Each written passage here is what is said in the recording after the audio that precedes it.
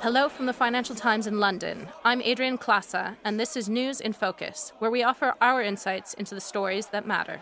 Tens of thousands of Russians have taken to the streets this summer to express their disaffection with a government that has failed to deliver economic growth or improve living standards for much of the past 5 years.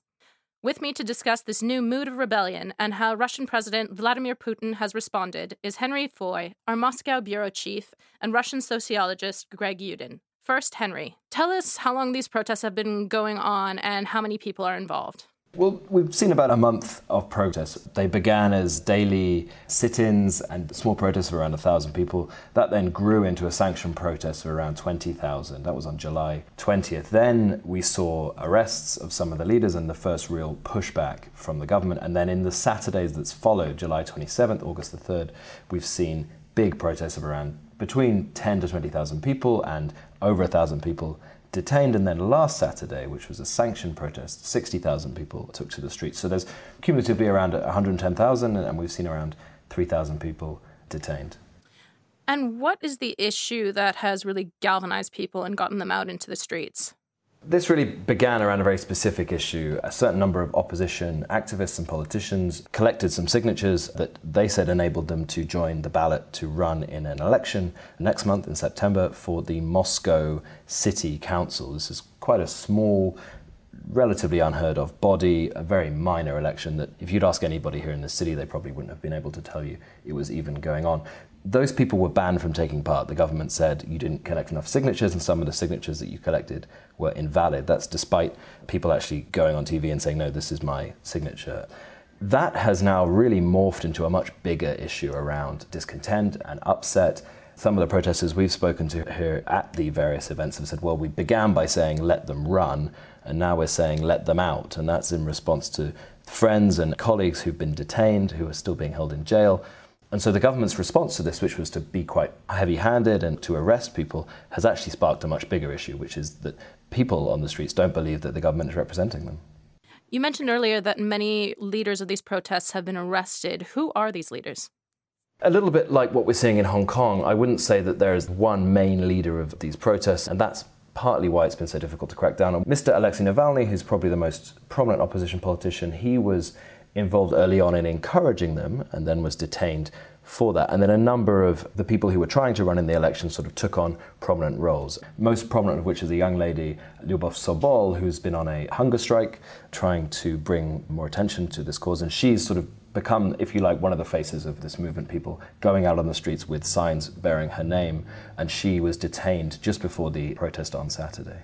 You mentioned that the authorities' response so far, particularly the police response, has been quite heavy-handed. Does that look likely to moderate? Difficult to say, but I would suggest not. Like I said, last Saturday was a sanctioned protest. It was a legal protest. The government gave the movement a space to assemble. That 3 hours of assembly was conducted peacefully, albeit surrounded by riot police on all three sides with one entry and one exit. When that protest broke up at 5 o'clock and people started to disperse, riot police decided to follow small groups or even just individual people and arrest them, arguing that by leaving the protest they were continuing it in an unsanctioned manner. So it does seem that the initial response a few weeks ago, which was to deploy riot police, to be quite aggressive in making arrests, is continuing.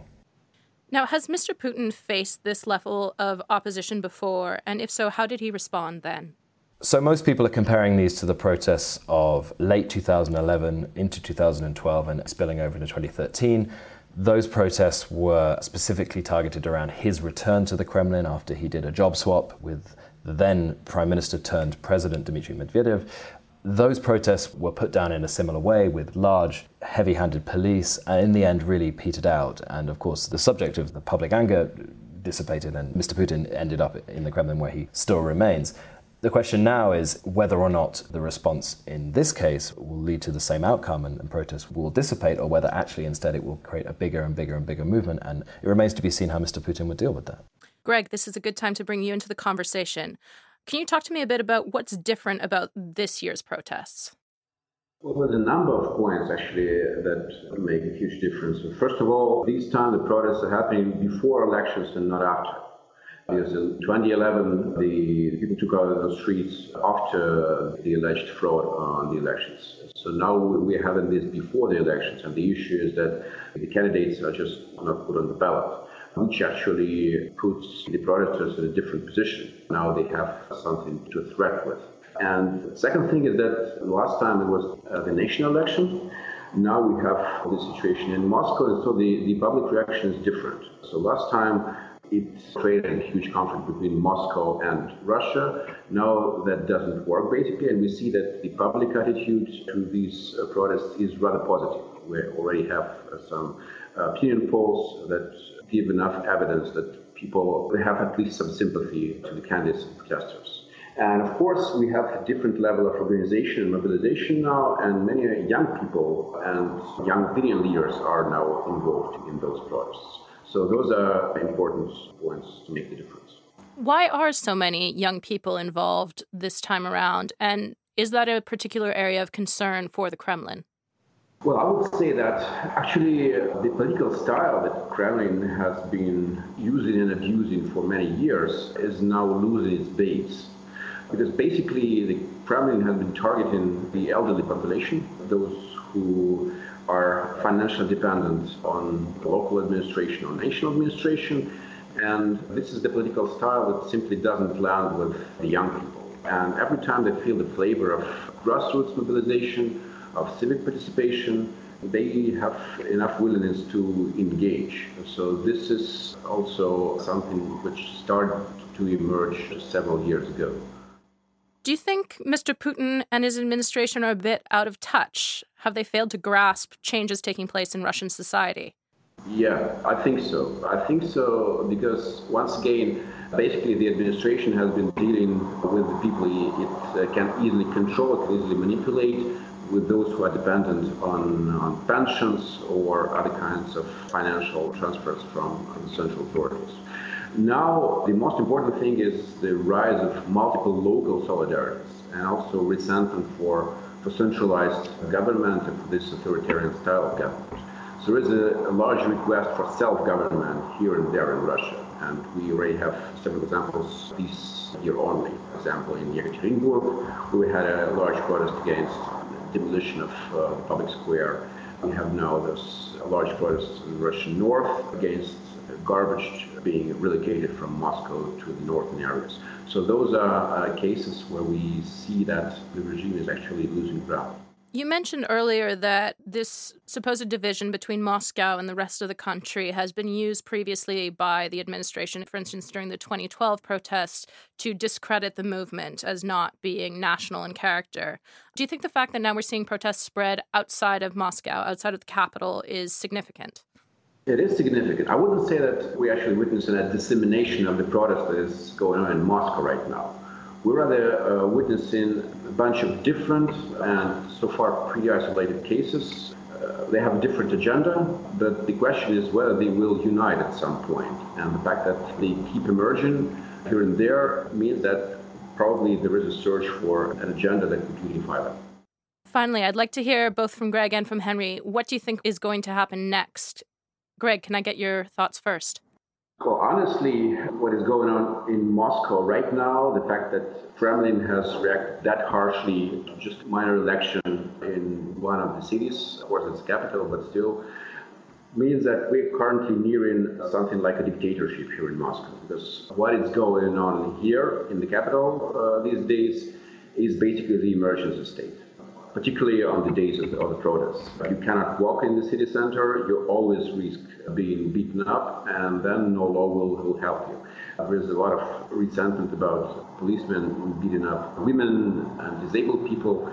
So this is looking like an emergency state. And it's important to what extent this kind of emergency measures are going to work for the police and whether this will infuriate the people further. So far, it is not actually working very good because the protests are spreading in Moscow and more and more people get involved, and more and more people get sympathy for people being beaten up. So what is likely to come next in September is certainly the protest vote. And once again, there's a major difference between the current situation and the situation in 2011, because now the opposition has the option of basically spoiling the monopoly of the ruling party. And that will probably trigger more events.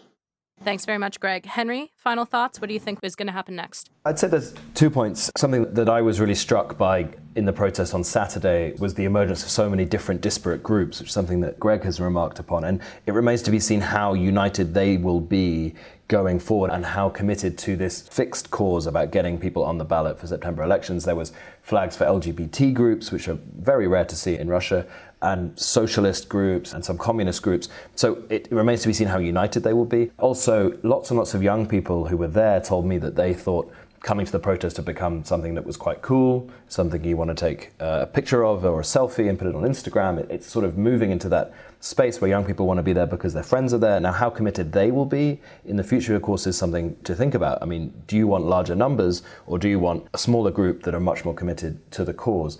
In terms of the politics, this is only going to strengthen the hand of the Siloviki, the so-called group of security forces, security services, hardline, anti-globalists in the Kremlin, one of the factions that sort of surround Mr. Putin. We've seen them coming to prominence slowly but surely over the last 4 to 5 years, certainly because of Western sanctions. Events like this only strengthen their hand. The mayor of Moscow, Sergei Sobyanin, was seen as a potential player in any succession battle after Mr. Putin.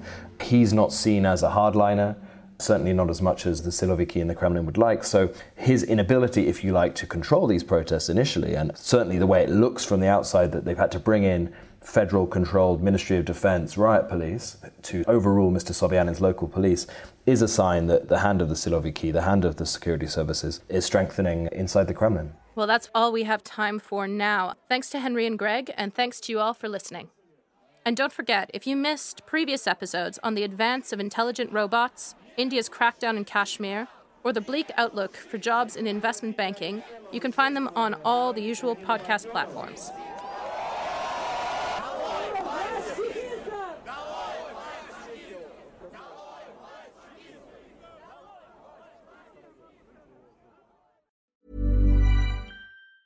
Hey, it's Danny Pellegrino from Everything Iconic.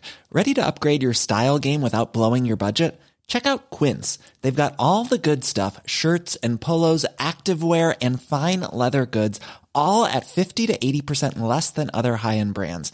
And the best part? They're all about safe, ethical, and responsible manufacturing. Get that luxury vibe without the luxury price tag. Hit up quince.com/upgrade for free shipping and 365-day returns on your next order. That's quince.com/upgrade.